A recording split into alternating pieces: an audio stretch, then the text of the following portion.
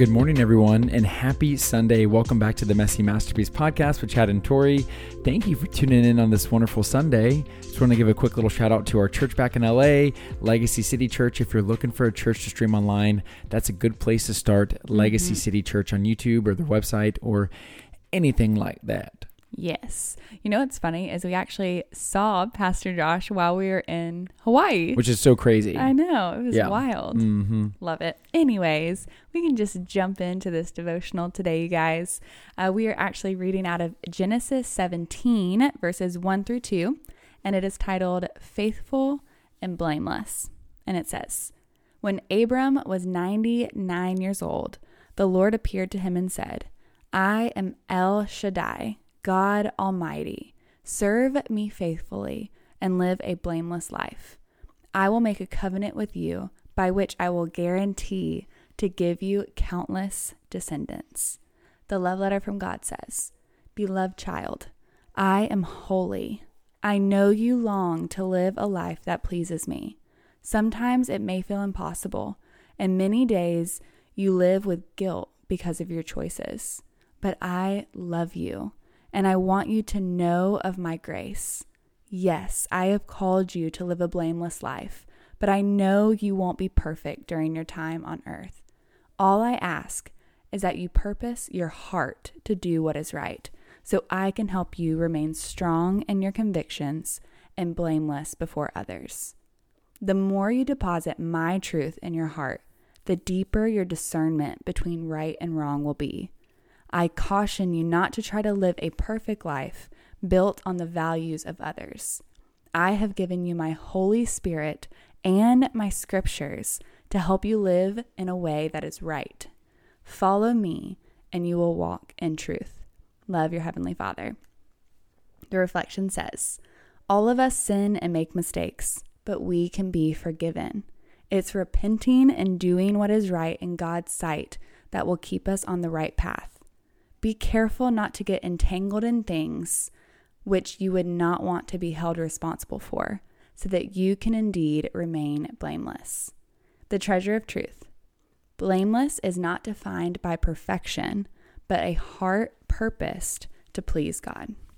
This devotional makes me think of David and how God called him a man after his own heart. Mm-hmm. Because I think a lot of us kind of grow up in a way where we're just like, wow, like David's awesome. You know, David and Goliath, King David, all this stuff. But he actually did some really bad stuff. Yeah. Some really bad stuff. And I just can't help but wonder, it's like, well, God, how do you reconcile someone who did such bad things and you calling him a man after your own heart? Right. And what I love is I love David's posture underneath God. Right. I love how he cried out to him as Abba Father. I love that he looked to God as his true God, right. as El Shaddai. He looked, as the Lord of heavens. He really did look to him as that. And even though David did not live a perfect life, he did worship and love a perfect God. And so the posture there is what the difference maker is. For sure. It's not always about what and who David is. It's what and who God is. Right. And who David believes God to be. Yeah. And I just think it's so powerful because I wondered, I was like, how does this work? But then you read scripture about David crying out to the Lord, please save me, please help me, all this stuff. And I almost feel a little jealous sometimes because I'm just like, wow, like he really did love the Lord. Mm-hmm. Yeah. Yeah. I love what you're saying about how we view God. Actually, in the chapter before, Genesis 16, verse 13, actually, it says, Therefore, Hagar used another name to refer to the Lord who had spoken to her. She said, You are the God who sees me. And I do think that you're so right in terms of how do we see God? Do we see him as the God who sees us, who hears us, who has a plan for our life? Or do we just see him as this God, moving pieces around and doesn't really care about, your life? I do believe that getting closer to the heart of God and seeing God for who he truly is why we would cry out to him. Why would we cry out to a God if we don't believe he's good? Yeah. And it does take a lot of practice to get there too, because I guess, and I think I've mentioned this in another devotional where, there's knowing and there's knowing. Mm-hmm. You can know God without knowing God. Totally. It's like you all know Tori and I, but you don't get to spend time with us, and we don't get to spend time with you. So you may not know all these things about us. And so I definitely want to find a way to dig deeper in my knowing of God, because I know in Scripture that He adopted me. I know in Scripture that He loves me. I know in Scripture that He has good plans for me, but I need to work on building that relationship with Him as His son. Right. And I think that's something that it needs to be gradual, because I'm not getting younger. I'm getting older. And so I feel like I'm taking on more responsibilities, and I feel I'm becoming more of an adult and more of a worker, more of a husband, more of a father, and I'm not becoming more of a son. And I think that's something I really need to wrestle with in a good way, which is to say, oh wow, like I see that there's all these other things that I'm experiencing in my life that are causing my growth to go this way. I need to make sure that I'm actively seeking to grow as a son of God too. Right. Actually, my friend Marina texted me the other day, and oh my gosh, she's the sweetest person ever. But she texted me and she's like, hey, you're on my heart. Like anything you need prayer for. So I sent her a couple prayer requests, and I'm like, what can I be praying for you? And her prayer request was, I just want to know the heart of God even more. Like I just want to get to know Him. And I'm like, I love that. Like, I love that is your prayer request. It's not for provision. It's not for clarity in your purpose. It's literally your prayer request is to get to know the heart of God more. And it literally brought tears to my eyes, because I was like, oh, yeah, that's so sweet. I love that. It makes me so happy. Like I pray that that's all of our desires every single day, is just, man, at the front focus of my brain, I just want to know God more intimately. Yeah, because you start to love God for God and not just love God for what He can do for you. Totally. He's not a genie in the bottle. No, He's a God who sees you, hears you, knows you, calls you by name, has a purpose for your life. And yeah, He's good. You want to pray sign out, baby? Yes. Dear Heavenly Father, we thank You for who You are. We thank You that You know us by name, Lord, that You've known us for longer than we've even been here on earth. God, you purposed our life. Lord, You created us. And God, I just pray for anyone out there who feels lost in that, who doesn't quite know who they are, who doesn't quite know who You are.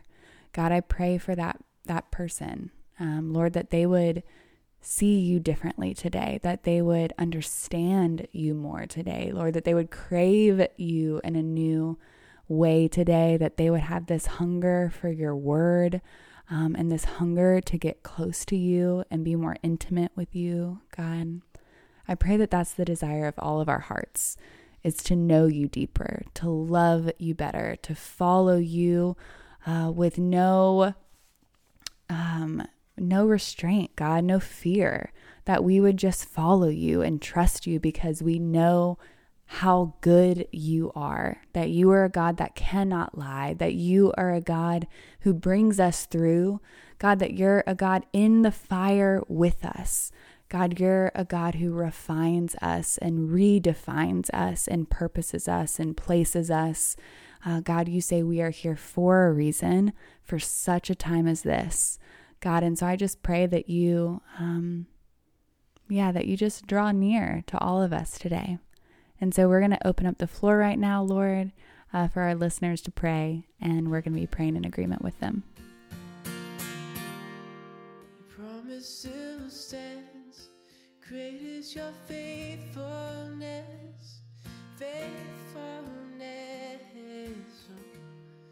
I'm still in Your hands. This is my confidence. You've never failed.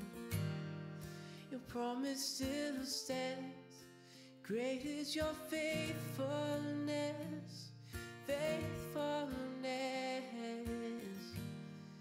I'm still in Your hands. This is my confidence. You've never failed me yet.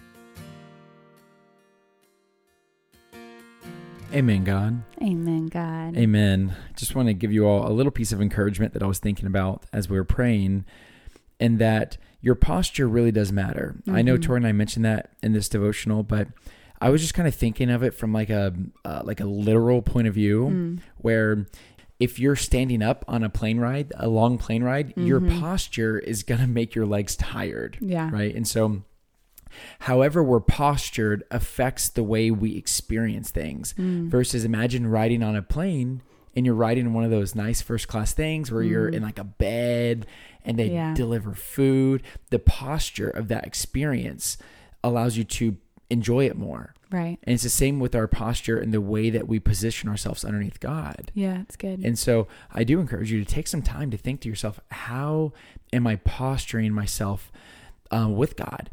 Am I standing on his throne, or am I sitting on his throne? Am I at the feet of his throne? Wait, am I even in the throne room? Where am I? Am I, Right. and so there's so many things we can ask ourselves when it comes to our position, but it really does help to seek to position ourselves as children of God. And he's a good God. So anyways, we love y'all, and we'll be talking to you tomorrow. Talk to you guys tomorrow. Bye-bye.